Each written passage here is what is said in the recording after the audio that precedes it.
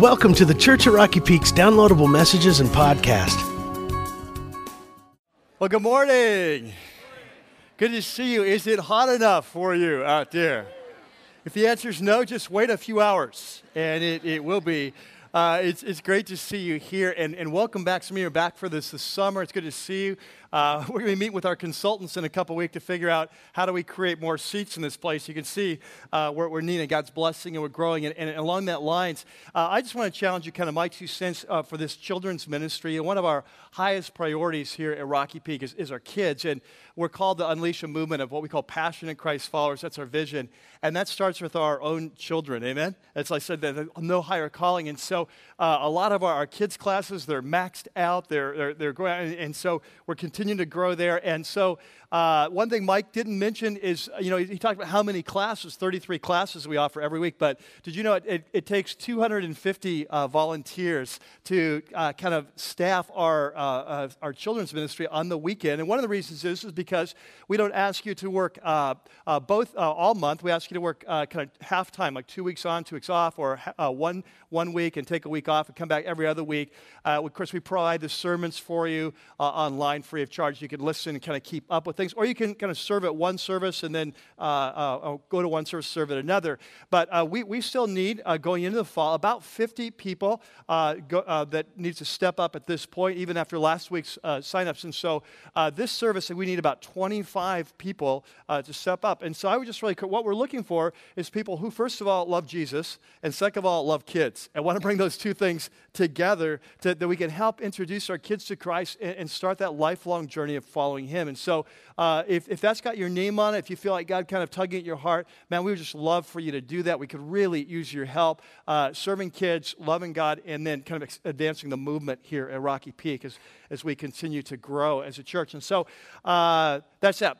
My name is Mike. I'm the lead pastor here. If this is your very first time, welcome. About every service, we have new people. I know last service asked for a show of hands. I won't do that this time, but just sure enough, there's a lot of people here new. And we're just excited to have you. And so inside your program, you won't know this if you're new, but inside there's a message note sheet we use every week, but we'll be using it especially a lot today. So you'll definitely want to take that out and open up. And then if you're all set, I'm ready to go. You guys ready to go? Yeah. Okay, let's pray. God, we're just excited about what you're doing here as a church, and we just pray that you would be here now, that you'd come as our teacher as we talk about this important topic of the workplace and what does it look like to be a follower of Jesus in the workplace.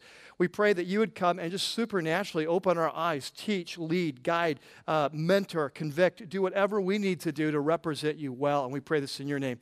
Amen. Well, today we're continuing on this series that we've been in now for about 7 or 8 weeks, last couple of months, most of summer, and it's on the book of Proverbs. For those of you who knew, the book of Proverbs is one of the most popular books in all the Bible, and one of the reasons is it's just so practical. It's like week after week, practical topic of practical. So we've talked about relationships, we've talked about speech, we've talked about sex, and this week the topic on the table for today is the workplace. Now, it's kind of hard for me to imagine a more important topic because for most of us here, unless you're retired, that for most of us here, this is where we're going to spend a majority of our waking hours, or at least some of our very most best waking hours every week is on the job. And whether that's inside the home, I know God has called some of you to be homemakers and mothers full-time, and there's really no higher calling than that. So whether it's inside the home or outside the home, that this is where we'll spend a majority or a big part of our time. And yet as Christ followers, we often don't think about that. We often don't spend a lot of time talking about what does it look like to be a follower of Jesus in the marketplace. Now, if you've been here throughout this series, you know that in the book of Proverbs, the big idea is that in life, there's a path to life and there's a path to death. And so we need to choose wisely. And we've been going through different areas of life. And so that's what we want to do today. What does it look like to choose wisely and to walk the path of life in the area of the workplace? But before we jump into Proverbs, what I want to do first is take some time and set the groundwork of doing some study together, some standing back. What does the Bible teach, kind of big picture principles about our job? Now, some of you here probably love your job. Some of you hate your job. There's going to be something for everybody today, all right? So there on your note sheet is a section called Work 101, the high calling. So let me just jump in, 3 basic principles, going to lay some foundation, then we'll go into Proverbs. So number 1, now some of you are not going to like this. Feel free to groan if you want to. They did last service. The first principle the Bible says is that work is a good thing. Okay. Oh, we got some yes, we got some groaning going on. Yeah, and I realize that for some of you here right now, that you're in a job that you absolutely hate. Can I hear an amen? Amen. All right, there we go. So we got some action there. That some of you hate your job. You've got a 2-hour commute. You work in Riverside or something. You have back-breaking work that's just physically demanding. You're getting paid minimum wage and not enough respect. You work for a boss that's not from heaven, from the other place. That you work with coworkers that are going to visit him there often. You've got a tough life, and so I get that, and we're going to talk about that later some. But I get that. But the place where we have to start this journey, as what God says about work, is that work is a good thing. In other words, that work is something that you and I were created for, something we were designed for. It's part of the path to life for us. There on your note sheet, there's a great quote by a guy named Tim Downs, who wrote a book called Finding Common Ground. And he put it like this. He says, psychologists tell us that two of our most compelling needs are the need for love and the need for work. So contrary to common belief, work is not a curse or the result of the fall, but it's in a perfect world would not be a world of pure leisure. Now, I don't know about you, but that's what I often think of naturally. Work, a perfect world. I'm sitting on the beach drinking my favorite drink, which I won't tell you what it is, but I'm just kind of kicking back, and I'm in, somewhere. I'm in Tahiti or something, right? And I think for a lot of us, we think that would be perfect. That must be what life was like before the fall. We just kind of kick around and just, perfect relationships, kick around sitting on the beach, and that'd be what heaven is what heaven's about. We'll all have our big lazy boys up there, and we will just be kicking back, and we won't have to do a thing.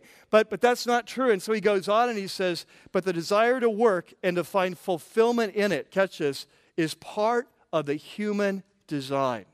So I want to catch that God is a worker. And I don't know if you've ever thought of it this way, but God is a worker.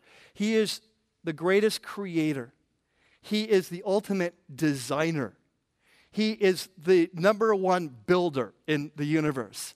And when the universe breaks, he becomes the healer, and he becomes the teacher, and he's the warrior. That God is the ultimate worker, and that you and I were created in his image. You were designed to make a difference. You were designed to do work. It's part of the path to life. Now, we see this in the pages of the Bible from the very beginning. Like if you go back to the opening scenes of the Bible, back in Genesis 1 and 2, God creates perfect world, perfect people. And but you'd think, well, they're sort of sitting around, right? They're sitting on the beach, but they're not. They actually have a job to do. And so if you look there on your note sheet in chapter 2 of Genesis, so Genesis chapter 2 says, the Lord God took the man, and remember this was before sin entered the world, before we rebelled against him. The Lord God took the man, put him in the Garden of Eden to what? To work it. And so first man, first woman, they're created to be the king and queens of this whole new world. And their job is to create. Their job is to build. Their job is to work it, to design it, to rule it. We were created to be workers. And so here's what I want you to catch, that the ultimate goal for your life and mine is not to escape work, but to learn how to reclaim it for the kingdom. Now, obviously, and this is where the hard part comes in, we live in a fallen world. And our work is part of that fallen world, and that's why work is often the way it is. You remember that after we rebelled against God as a race, that there was a curse placed on our planet. And so there on your note sheet, God says to Adam in Genesis 3, cursed is the ground because of you. Through what kind of toil? Yeah, painful toil. You'll eat of it all the days of your life. It will produce thorns and thistles for you, and by the what? The sweat of your brow, you will eat your food. And so just like everything else on planet Earth, we live in a fallen world. And that's why work has become what it is. And that's why we have 2-hour commutes. And then that's why you have the boss that you do. Or if you're a boss, why you have the employees you do. And so they're moving on. And so And so we live, and so what that means is there are no perfect jobs. I don't care what the job is. Like even for those of you here who love your jobs, I can guarantee there are parts of your job you don't like, right? There is no perfect job. And on the other end of the spectrum, there are some jobs that are certifiably hateful. I mean, they're back-breaking labor. You know, you watch these guys, migrant workers out in the field, and my heart goes out to them every time. It's like, what is their life? I mean, that is just so painful to even watch. Some of you may have low-paying jobs that are very demanding physically. Some of you you might have mind-numbing work. Do you know what I'm talking about? Mind-numbing work. It's just so boring. It's like Chinese water torture. You know, it's just like a ding, ding, ding. And so I get that. You may have that horrible boss or those employees that even as a believer are persecuting you as a Christ follower. And so I get this, that work can be very painful. And yet the message of the Bible is not that the solution is to get away from work, but to reclaim our work for the kingdom, to reclaim what we were designed to do and to learn to move back towards the garden by learning how to work and reclaiming it for the kingdom. Does that make sense? Okay, so look at Ecclesiastes then. Solomon says, I know there is nothing better for men than to be happy and do good while they live, that everyone may eat and drink and find satisfaction in his toil. That's what we want to try to do. This is a gift of God. Okay, so number one, work is a good thing. Number two, second thing, and we'll probably spend some time here, I'm pretty passionate about this, that God cares about your work. That God, as a Christ follower sitting here today, you're a follower of Jesus, God cares deeply about your work. And it's for a couple reasons, and I'll lay this out in just a minute. But this is so important because for many of us as Christ followers, we fall into this false paradigm that there's kind of a sacred or a spiritual part of our life, and there's a secular part of our life. And that God cares deeply about the spiritual, not so much about the secular.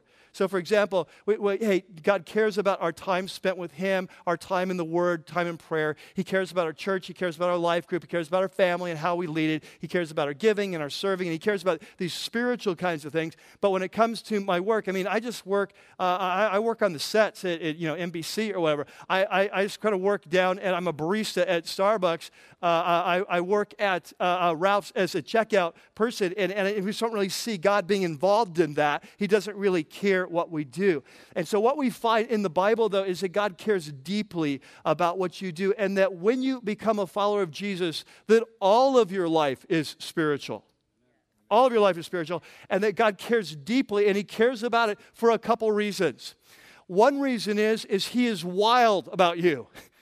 When you give your life to Jesus, you become His child. God goes crazy over you. You are His kid, and everything you do and everything you touch, He cares about because He loves you. And like for those of you who have kids, you get this. Like earlier this week, we had a staff meeting, and I was talking with Dre, our new high school pastor, and he was talking, his wife is expecting a child, so is he, but, she's actually producing.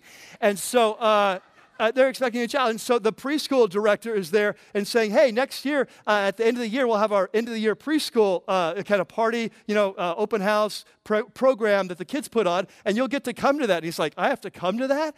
Well, yes, you'll have a baby, and you're in the preschool, and so you'll have to come to it. And he's like, and I told him, just get used to it. You are in for a lifetime of boring school programs. It's going to get awful. And you have multiple kids, it gets worse. And it's not going to end until they're 18. It's just going to keep on going, right? It's just like terminally boring children's programs. Now, I realize this, that some of you are out there saying, oh, mostly women, oh, but I like that. But I mean, if you're a guy, can I have an amen? I mean, these things are just like, oh my gosh, these are like, oh, just kill me slowly, It's like, this is so boring. Lynn would say, we got a children's program this week. Oh, you're kidding me. I think I've got something going, Well, what is it? I don't know, but it's something. I just, and yet, for 18 years, 2 kids, I never missed a what? Why? Why? Because I know that through suffering, thank you very much. Yeah, thank you. I never thought it'd pay off. This is the only thing it's ever good that's come from. But why do I do that? Because I love my kids, man. I would walk over hot coals for my kids. If my kids are involved, I care about it. Not because I care about the thing. I don't care about these little crazy choirs singing and they're up there, woo, you know. It's like, but that drives me crazy. But I love my kids. I love my kids, right? And when you're a parent, you care about everything your kid does. And can I tell you something? Those of you right now, you're in a tough job, or maybe you're not, you have a good job, but can I tell you something? God cares deeply about your job. That He cares, He knows about the project you're working on right now, and you can't figure out how to solve this problem. Or He knows about those coworkers that are just so hard to work with, or that boss that's unreasonable, or the politics in your office. And God knows everything about it, and He cares deeply because He cares about you. You're the apple of His eye, and He's locked on you. Right? He is locked on you, and He knows every detail of your work, and He wants to come alongside of you and meet you there and shape you and teach you and train you. And so that's one reason He just loves about you. Can I tell you something else? Is that God cares about your work because this is the way God has designed the world. That God has designed the world as you find your calling and I find my calling, that we come together and we create culture. We create community. You see, as followers of Jesus, even as not, we're called to be culture creators. This is the way the human race was designed, right? You go back and you need the blacksmith and you need the baker and you need the butcher, and we all make a culture together, right? And so from the very beginning, that what you do matters to God. It's the way He's designed the world to work. Let me tell you something.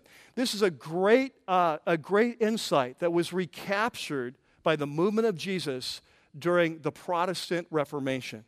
And so if you go back in time to about the year 1500, around 1500s, there was a great movement of God where we kind of recaptured some of the truths that had been lost over time. We call it the Protestant Reformation. And so you have men like Martin Luther and John Calvin and these kind of guys. And they went back to the Scripture and they began to recapture some of the truths about Jesus and who He is and our relationship and how it works. And one of the truths they recaptured is the call to work. That how much God honors our work. And what had happened in the church is there had become this paradigm that had developed over time that there's a division between the secular and the sacred. And so if you were a priest, for example, your work was up here and it really counted and God cared. But if you were a blacksmith, your work was down here. It didn't really matter. And what the reformers and then later on the Puritans rediscovered in God's word is that no, when you're a believer, that everything you do matters and your work matters to Him. And your work working at Starbucks as a barista as just as high as calling as my work as a pastor if God has called you there, right? If wherever God has called you and wherever He's placed you, that is His calling, and it's a high and holy calling. There in your note sheet, there's this great quote again from Tim Downs again, and he says, the early Puritans taught that when a person becomes a Christian, every place in the Christian's life becomes a spiritual place, including the place of work. The Puritans taught that Christ's lordship extends to every area of our lives. And the new Christian should stop thinking of his work and start thinking of his vocation, in other words, his calling, the specific way in which God has called him to have an impact on the world as a Christian. They taught that all professions are spiritual to the Christian, not because of the work, but because of the presence of God. The ground around the burning bush, and of course he's referring to the burning bush. Moses, bush is on fire, walks up. God says, take off your shoes, which is why I always wear sandals, so I'm ready. But take off your shoes, because if God shows up, I don't want to have you unlacing high tops. But he says, take off your shoes because the ground where you're standing is holy. Now, why was that ground holy? Because God was there. Okay, and so he says, the ground around the burning bush was ordinary dirt, but the presence of God made it holy. And when a Christian who's a temple of the Holy Spirit, and so when you came to Jesus, His Spirit came in, your body became an extension of His, your body's a part of His temple. He says, when a Christian, the temple of the Holy Spirit, walks into an office at IBM, or I'd say Ralph's, or High Rise, or wherever you work, then IBM becomes a spiritual place. Okay? So your work matters to God, that what you do is a high and holy calling, assuming you're doing something, catch this, that's for the common good. Okay? That your work becomes an act of service to God, an act of love to our culture, the community, as we build community together. We're called to be community builders, assuming it's for the common good. Now, if you work for the mafia or something, of course, that's not so true, but Now, so part of this means that not only does God care about your work, but then God wants to mentor you in your work. All right, so that God wants to come alongside of you and teach you, catch this, how to do your job as if Jesus were doing your job. Okay, so like if Jesus worked as a barista at Starbucks, how would he do his job? I think it would be awesome. Your drink would be perfect every time. You know, if Jesus was a checker at Ralph's, if Jesus was an accountant, if Jesus were an attorney, if Jesus, how would he do your job if he had it? And that he wants to come alongside of you and he wants to mentor you. You know, when you have a project at work and you're trying to figure it out, you can't figure it out, do you know what? He wants to mentor you to help you figure that out. When you've got challenges with your boss, he wants to teach you how to. In fact, I really believe this, that our workplace is one of the greatest places of discipleship. Because it's at our work that we spend so much time and energy. It plays such an important part. Can I tell you something? It's at your work that Jesus is going to teach you how to trust him. It's at your work that Jesus is going to teach you how to love the unlovely. It's at your work that Jesus is going to teach you how to love your enemies. It's as your work, you're going to learn to depend on him for insight on how to succeed on your job. Your work is a place of incredible encounter with God if you're open to it. Like if you're open to that. And let me say this especially to those who hate your jobs right now, because I know you're out there. Right? You just absolutely hate your job. Let me tell you something, that what I've found is that it's in your place of job, of work, that God often shapes our character more than any other area of our life. That often the reason he has you there, it's not just about a paycheck. You think you're there because you can't find work somewhere else. Can I tell you something? You think you're there because it's a bad economy. You think you're there because it's the only job available. Can I tell you something? That you may be there because God is shaping you at a core level to be like Jesus.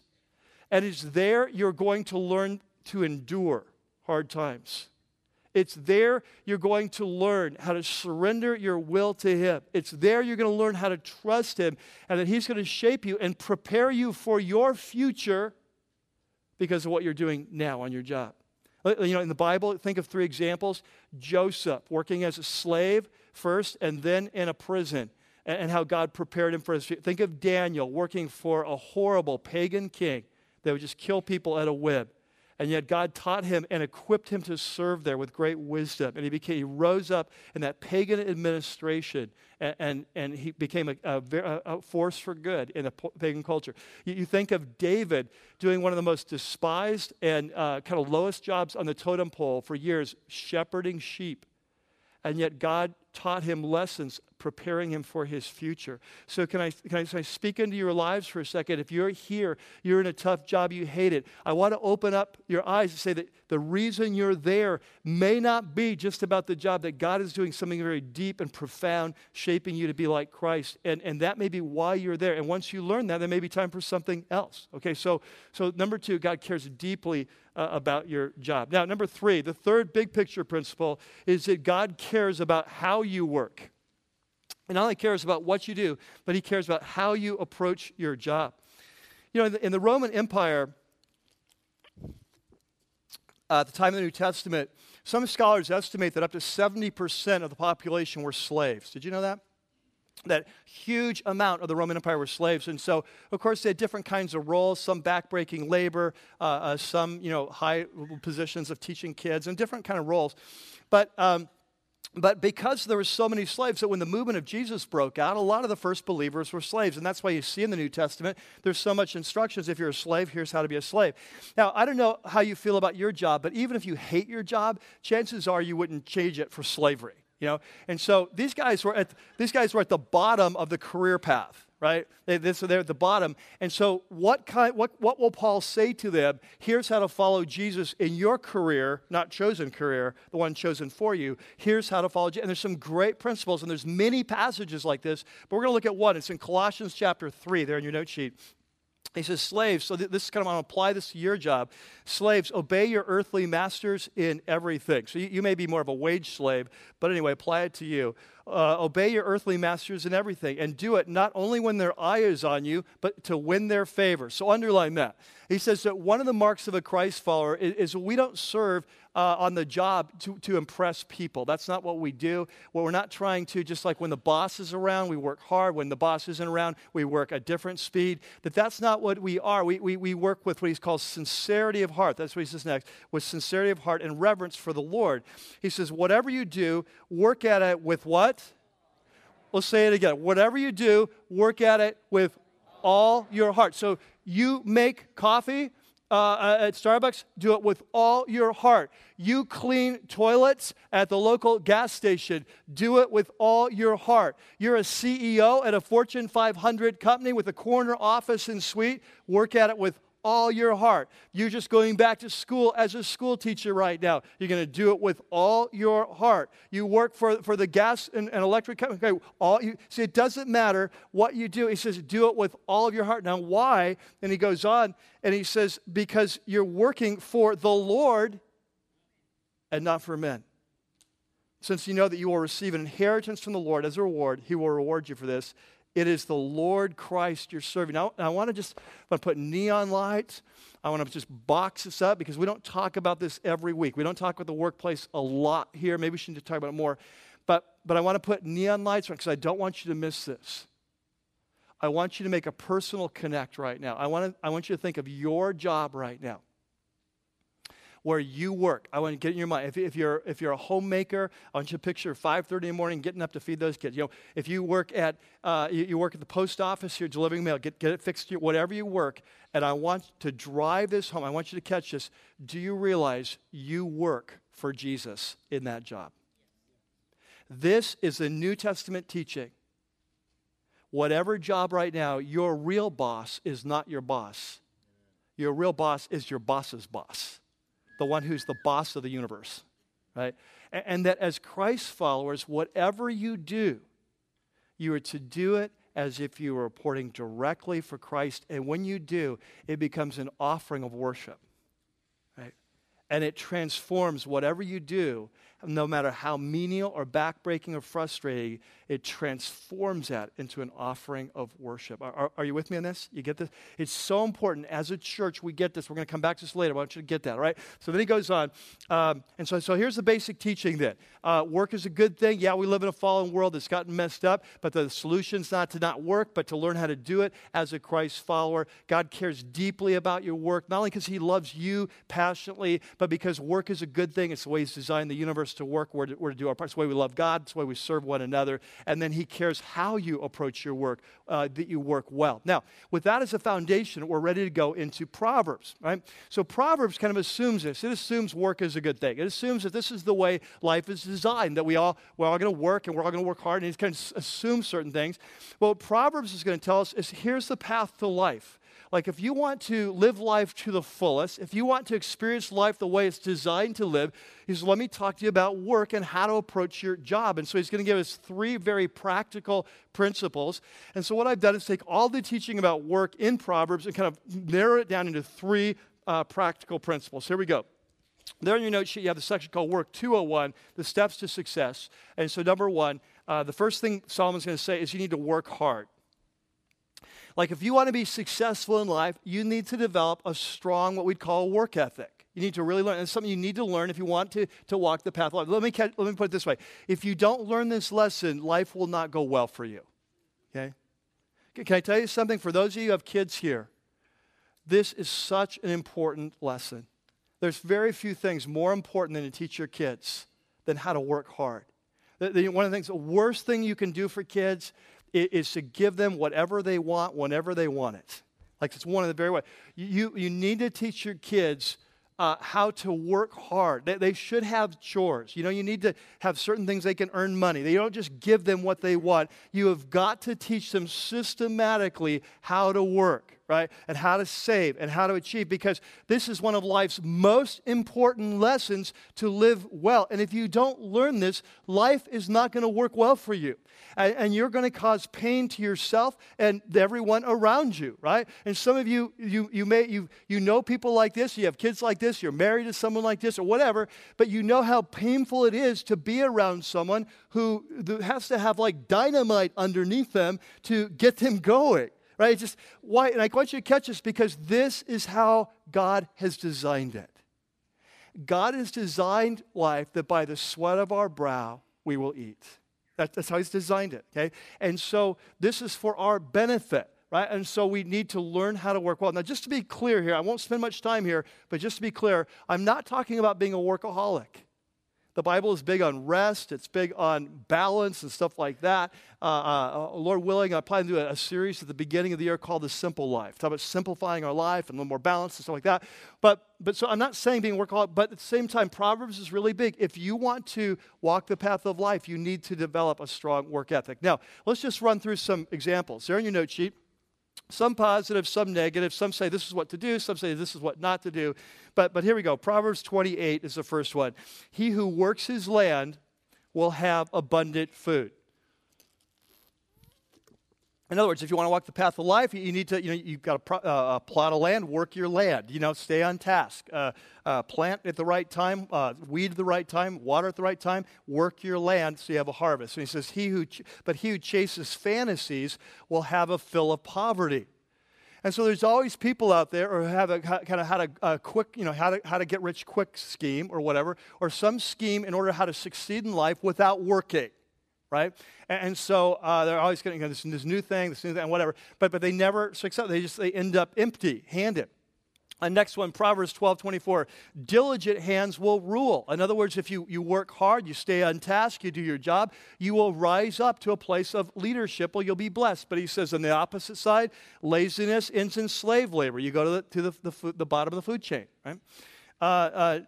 And then there's this constant warning on the flip side. There's some positive, some constant warning against the danger of procrastination. Solomon's favorite term for the lazy person is the sluggard. Now, I love this. It's like automatopoeia, sluggard. You just kind of feel it, like the slug. But anyway, he goes on and he says, let's look at some of those. Proverbs 24. A sluggard doesn't plow in season. What's he mean? He's a procrastinator. Right? It's time to plow, but he doesn't plow in season. He misses opportunities.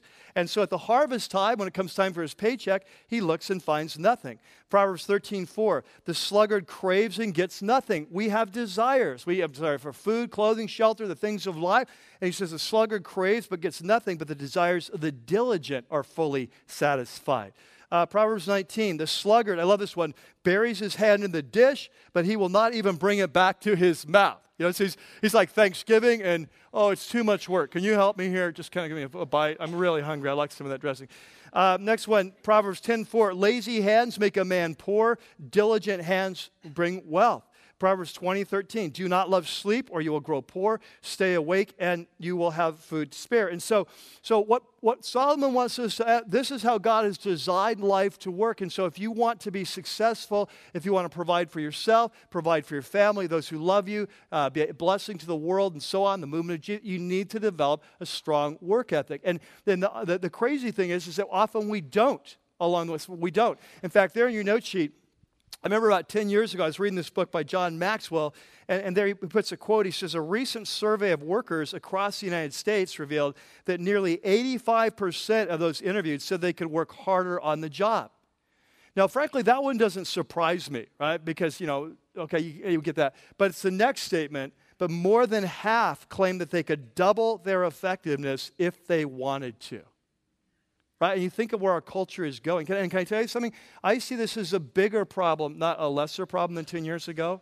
Man, we live in a culture today that's increasingly think we're entitled. Right? We think that just by showing up, we should get paid. It's like an honor. It's just to have me on your team. Just shell out the money. That we're forgetting that as a nation, our prosperity was based on hard work. And so we're becoming the entitled nation, right? We always, and what's happening is killing us. It's killing our productivity, and it's going to kill us in the future.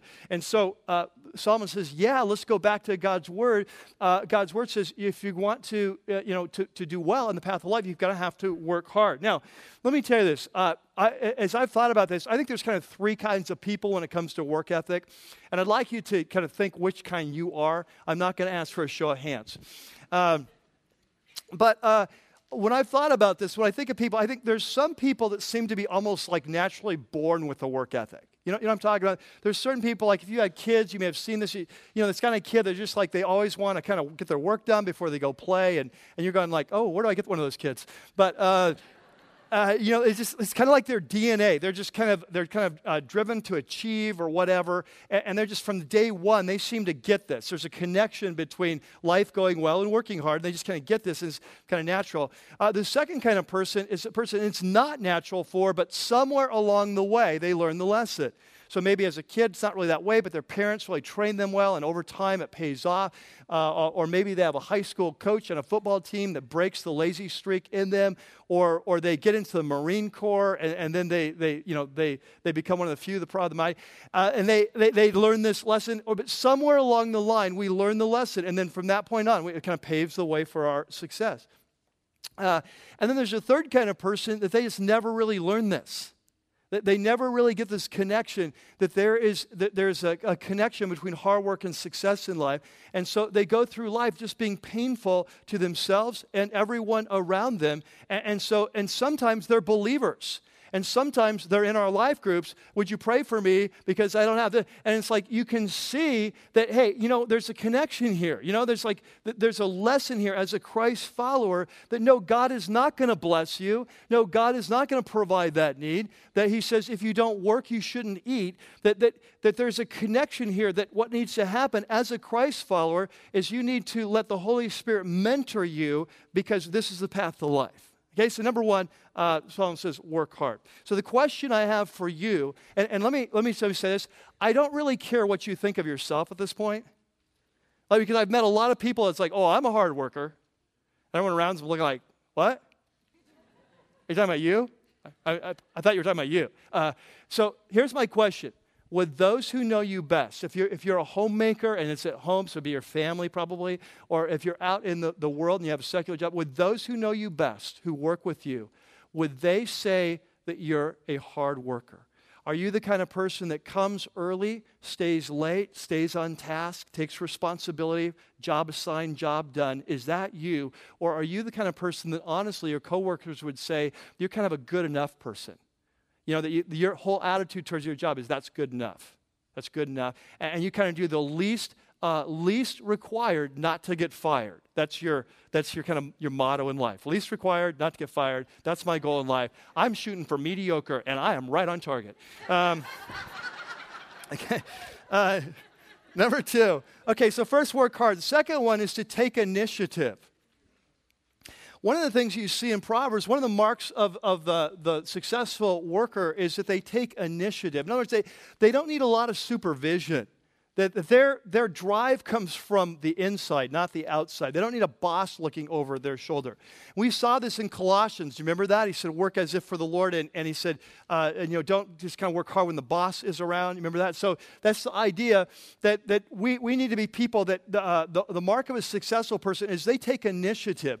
That they're always hungry to learn, to grow. What more can I do? They don't just worry about their job. They kind of get their job done, but like how else could I work in this company? What else could I learn? They don't just look at their area, they look at the whole company or business or whatever, and how could they improve the whole? And so they're just kind of hungry to learn and hungry to contribute. And as a result, they tend to get blessed. They tend to go up. They tend to be honored because those of you who own businesses, you know this. We're looking for people like this, right? We're looking for people who not just do their job, but they're going to work hard, and they're going to be saying, what else can I do? And how can I grow? And how can I be better? And if you own a business, you know this, that you look for those kinds of people, and you should know this, that, man, those kind of people are people you want to say, man, I want to invest in them. I want to raise them up. I want to help them get more training. I want to help them develop. I want to help them grow, because you understand your organization will never rise above the level of leaders you have in your organization. So when you find someone who's taking responsibility, working hard, taking initiative, you take care of that person. And that's what Proverbs says. This is exactly how it works. So in Proverbs 6, I love this. It says, go to the ant, you sluggard. Do you see the humor in that? It's like very funny to me. It's like, hey, sluggard, I'm going to make this very simple for you. Find an ant. Anyone will do. All right, just find an ant. The last couple of nights, I was sitting on our front porch. We have all these ants in this single line. I'm just kind of watching them, thinking about this. Just find an ant. Just kind of watch what they do. Have you ever seen ants? They're amazing. Like, they might be the only ant there in the middle of nowhere, but there's their buddy George who just died, and they're going to drag him back to wherever. Come on, George. Never leave a man behind. You know, we're like the Navy SEALs. Come on, they got that medal from us. And so you watch ants, and they're very just focused people.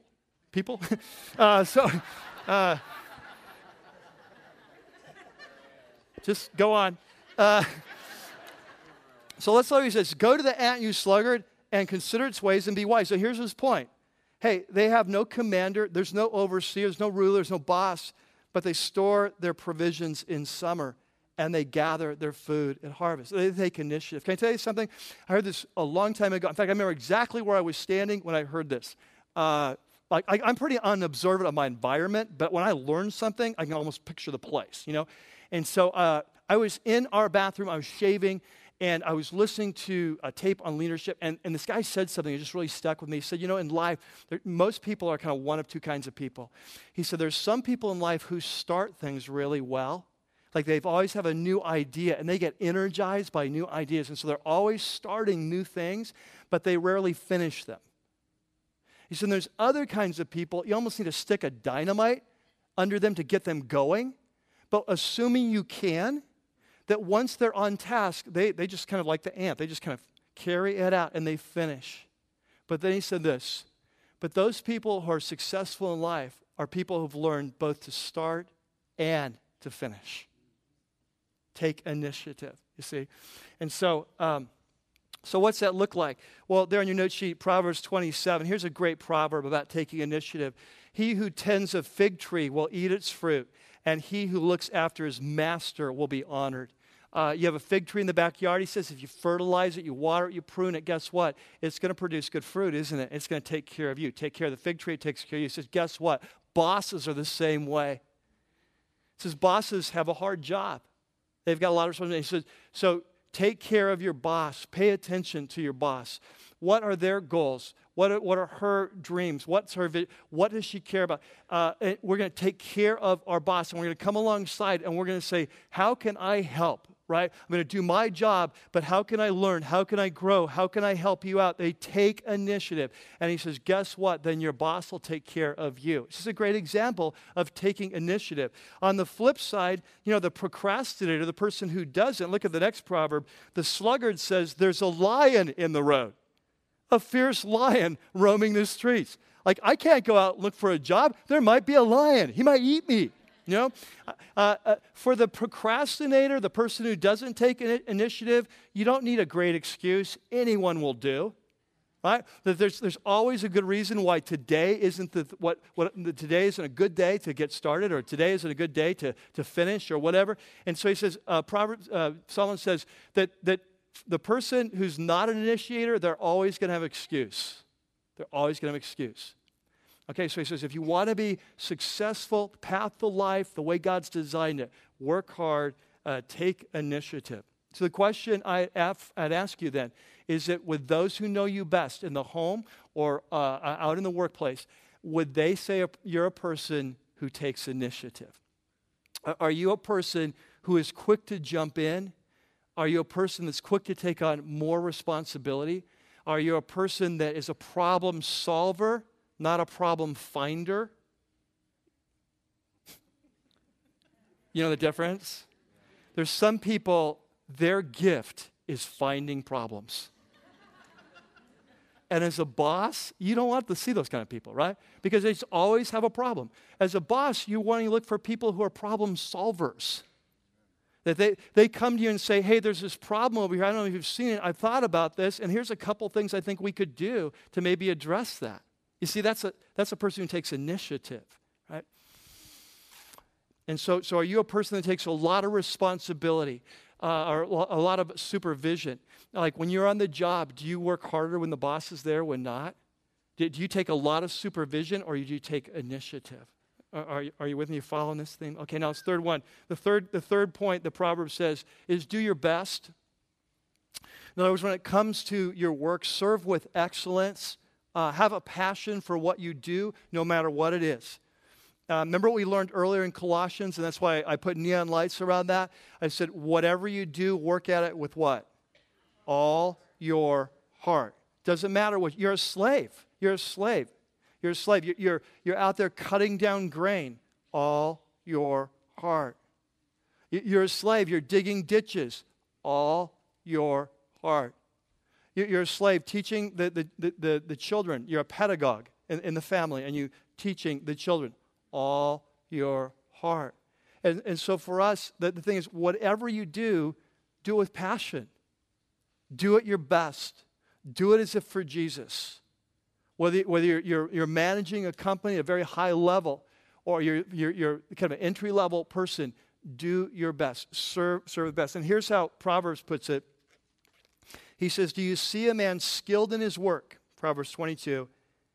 He will serve before kings. He will not serve before obscure men. In other words, the person who works hard and takes initiative and they work at, their goal is to become like the best at what they do. One of the best.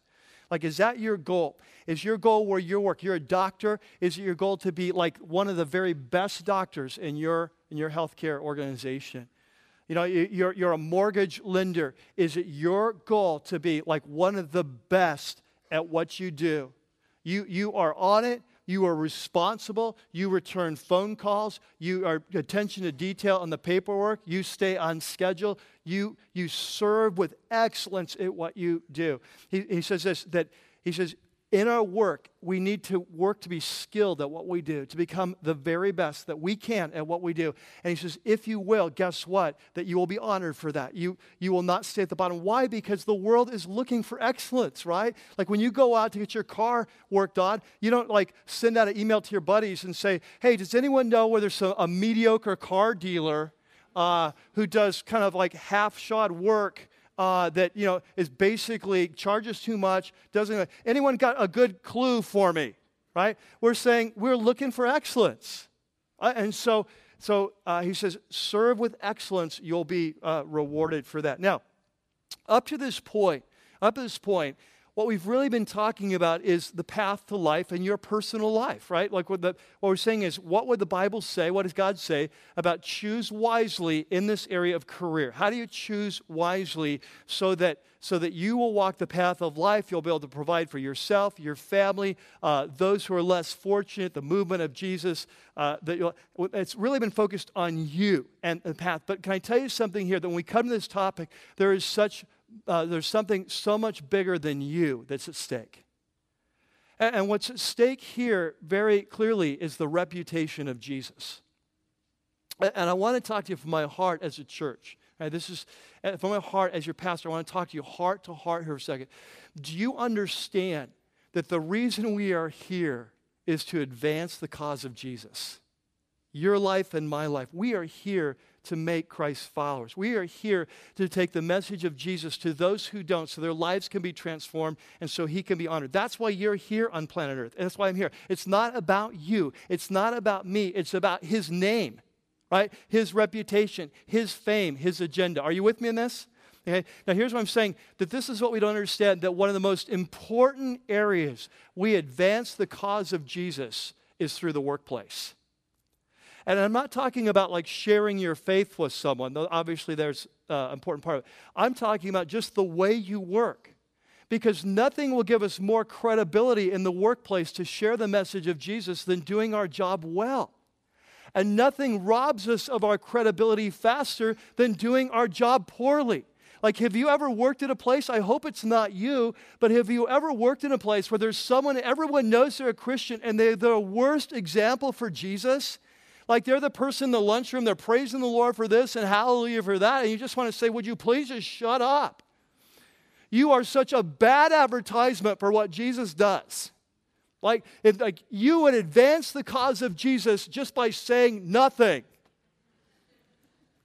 Like, the best thing you could do is go incognito, and the movement of Jesus here would go further, right? In fact, maybe you could take it to the next level. Just start letting people know you're really a Jehovah's Witness, you know? Man, here's a card that says Buddhist on it. Could you just put your, because what happens oftentimes is that we're claiming to be Christ followers, but people around us, they're looking and saying, if that's what Jesus does when he comes into a life, I want none of that. Right? Because you're the biggest complainer around here. Like, you're always gossiping about someone or something. When there's hard work to be done, you're the last to jump in. You come late, you leave early, you have a bad attitude, you're not a team player, you're very kind of territorial, guarding your area. And if that's what Jesus does when he comes into a life, I don't want anything to do with it. Are you with me in this? But on the other hand, when you see someone that they're there, they're coming early, they're working hard, they're on task, they're good with people, they're positive, they're looking for solutions, they're contributing, they're growing, there's something about you're attracted to a person like that, and sooner or later they're going to come and they're going to want to, I hear you talking about church. Where do you go to church? Or I hear you talking about your life group. What is a life group? Or I hear you talking about your kids and going to Christian camp, and they're going to begin to explore, and they're going to begin to probe. Why? Because they want something that you have. There's something about your life that's attractive. And a big part of it is the way you approach your job. And so we have to get this. Our jobs are a high and holy calling. They are a high and holy calling. We are working for him, but we are platforming Jesus wherever we go, 24/7. And when you find a man or a woman who is serving like that, people are drawn.